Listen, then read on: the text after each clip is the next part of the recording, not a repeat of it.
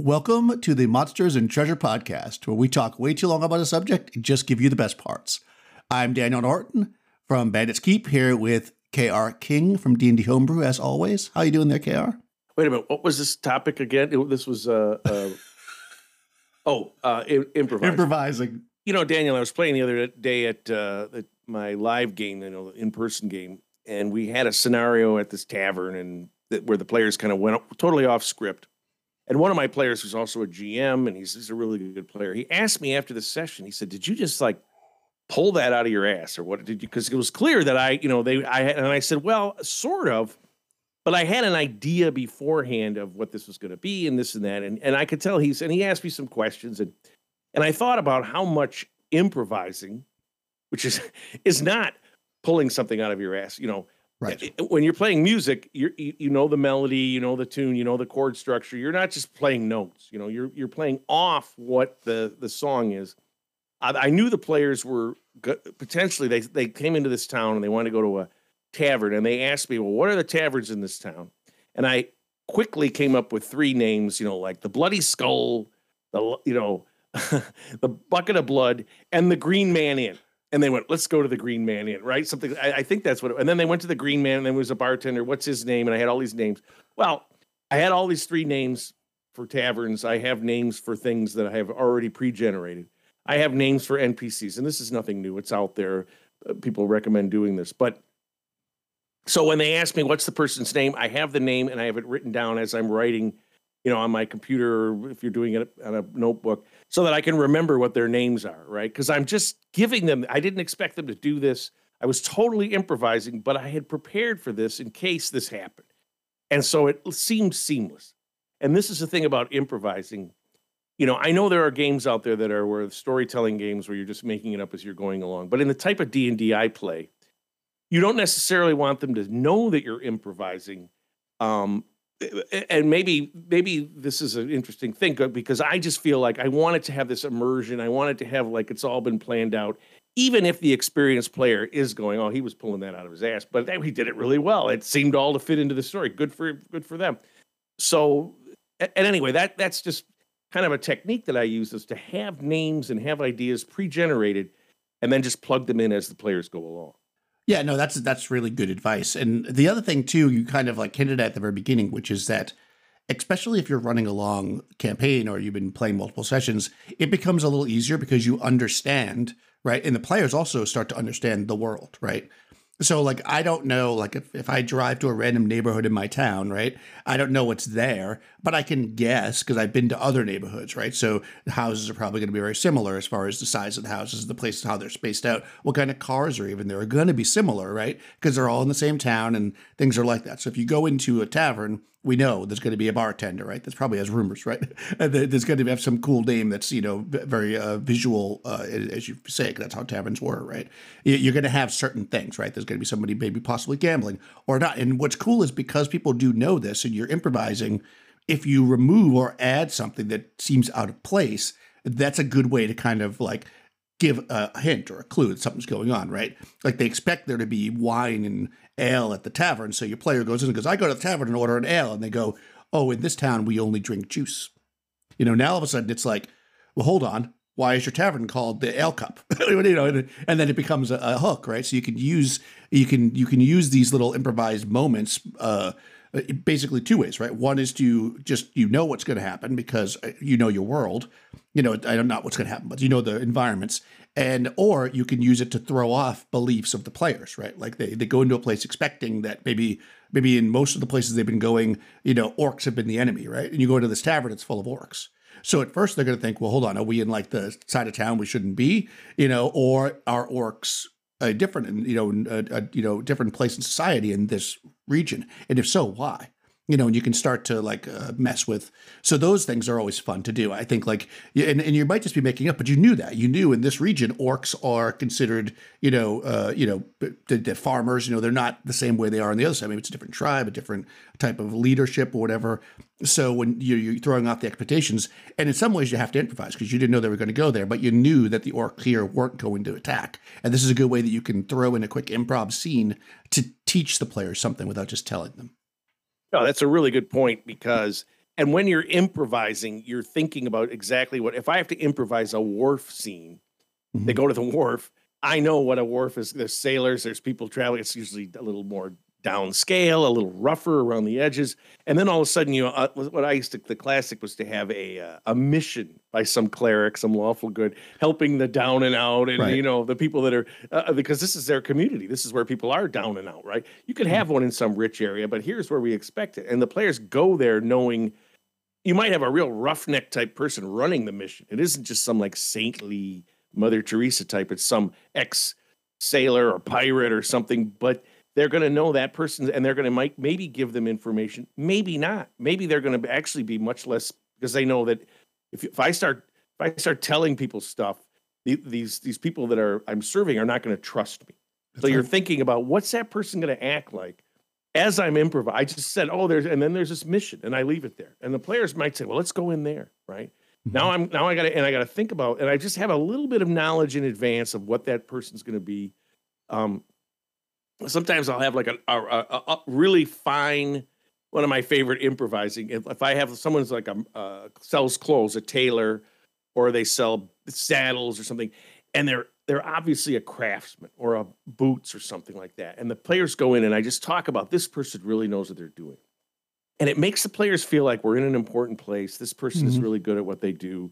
It gives it this sense of, as opposed to, everything's tools all lying around and everything's shoddy merchandise and whatever. And the players start to get real like dismissive of the person. But if you tell them this is a master craftsman and he's over there working on his saddle or his boots, and you come in, they're very respectful, right? Because they just know. And I've just improvised. I just decided they just said something. I want to go somewhere, and I'll just throw that in. But I've done it before, right?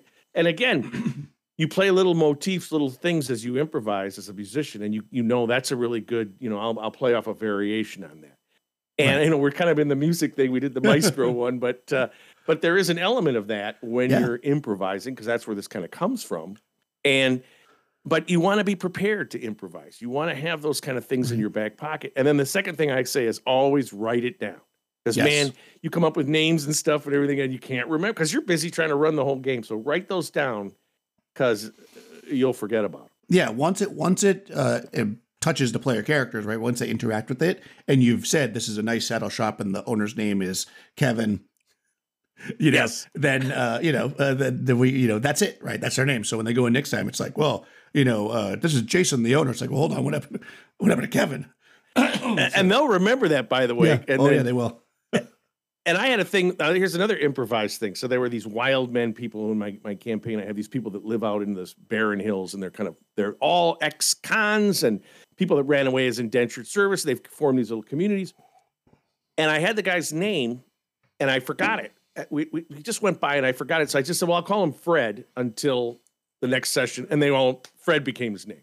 Yep. So, and now he's Fred. And the players thought that's okay. And then his wife, someone suggested, I didn't have a name for his wife. They said, how about Wilma?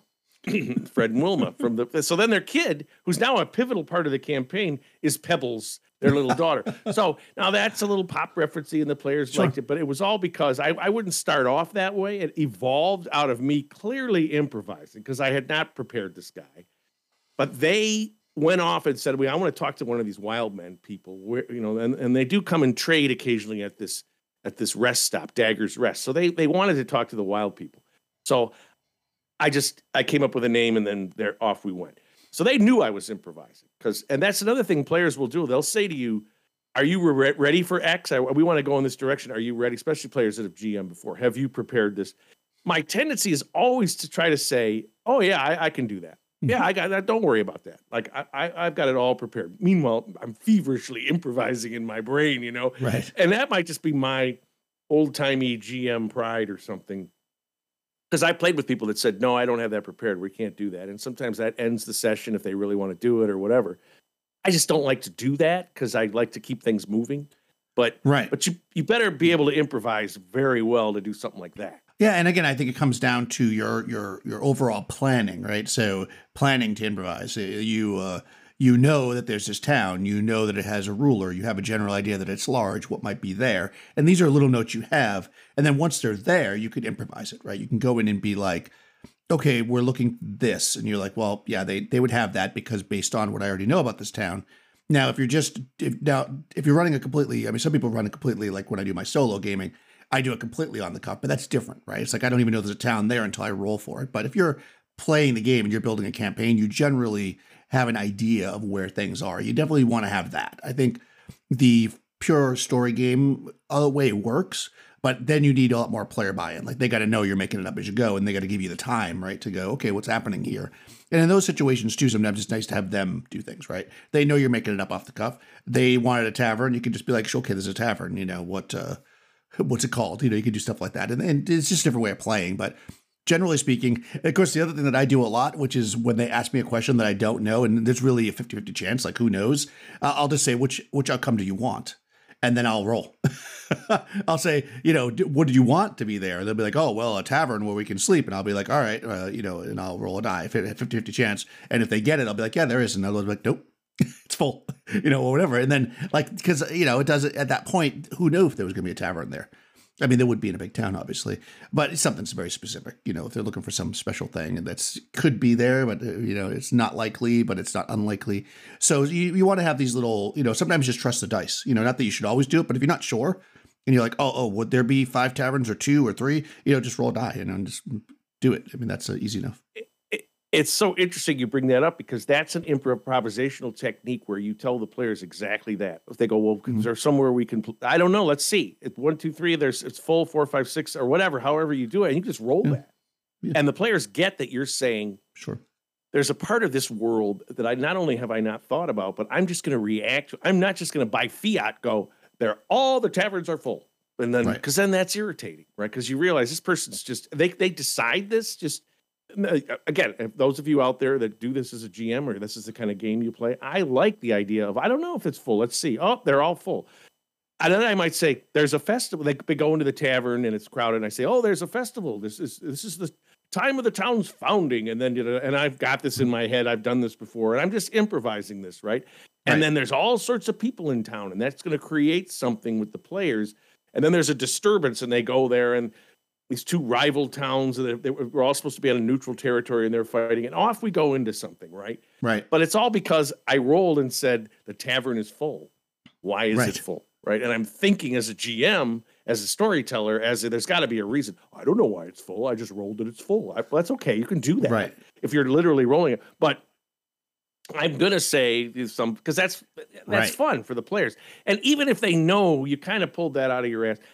It makes sense that there's this festival and this and that. And I'll usually tie it into the major players of the town that I've already created, unless this is, you know, purely improvised. I was also going to say, if I said to you, like we're at a convention, because I've seen you do this. I didn't play that night because we were tired. I was with my wife, but you went off and ran a dungeon encounter for a bunch of people at it. You just said, let's go run something. Like Daniel's going to create a dungeon off the top of his head. And you're able to do that. And anybody could do. I would just say, there's been a cave in and you've discovered this new entrance and all these characters go in and they know I'm just kind of making this up. And we're just going to do it.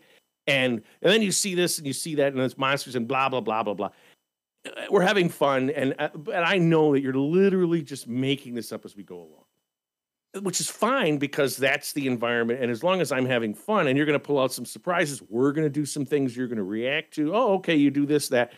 That's a very specific type of game. You know, when I play D&D sitting at a table, a weekly game, I don't do that because I have time to set it all up. And it's always better when you set it all up, I think, than just totally improvise. But that might be just my lack of skill. Well, I think the thing is that, right, you made a really good point there, is that there's a big difference between that and a weekly game that you play of repeating characters, right? Like if every week I was just like, all right, I'm just going to make stuff up, I think my players would not necessarily enjoy that since they came for, you know, they've signed up for this campaign based on the idea that there was an idea of the campaign and that we're playing kind of more of a standard D&D. Again, if you had said, I'm going to do a storytelling game where this is the way you just want to be upfront. Like, I think that you don't need to, you know, show what's behind the curtain all the time. I mean, sometimes you're making stuff up and they don't know, and that's cool. Sometimes you can make a die roll because that's fun for the players. And sometimes, you know, you just tell them straight up, we're just going to have a fun time. We're just going to storytell today. And I think there's all those are valuable in different ways to play. But my personal preference for a long-term campaign is to have as much of the skeleton as possible, kind of mapped out. I know where towns are. I know the general political structure. I have a couple of NPCs, or at least the idea of what they're doing. And then I fill in the gaps with improvisation, because since I'm doing this more of a sandbox, it would be impossible unless I had a lot of time and to like fill everything out that they might never interact with. And then I'll use as my anecdote, Mike Tyson, the boxer, famously said, everybody has a plan when they go into the ring until they get punched in the face, right? Until they realize this guy is a killer. Everybody has a plan as a GM until the players interact with it and do whatever the hell they want. And now you've got to adjust. You've got to improvise. You've got to figure out, because players will do what they want to do. Mm-hmm. And when you railroad and fight them, they don't like that. I don't know. I don't know if you've ever met any players that say, oh, the guy railroads all the time. It's great. No, they don't like that. They want to be able to do what they want to do. Maybe if you're in some adventure path or scenario and you just realize that, but since I run a sandbox style, I got it all planned out until those pesky players come along and punch me in the face. It's just like, oh, I got to change things. So you're gonna have to improvise if you've got players, and and that's what makes it fun. That's what but you have to embrace improvising as part of the game, as part of what D&D is all about. Thanks for listening. If you'd like to hear your voice on the show, give us a call. You can find all the ways to do that in the show notes. If you'd like to see more RPG content from us, you can find us both on YouTube. Daniel at Bandits Keep and myself at D&D Homebrew. These are also linked in the show notes. If you'd like to support the show, please give us a rating, ideally on Apple Podcasts, as it helps the show be seen by more people. And we'll see you next week.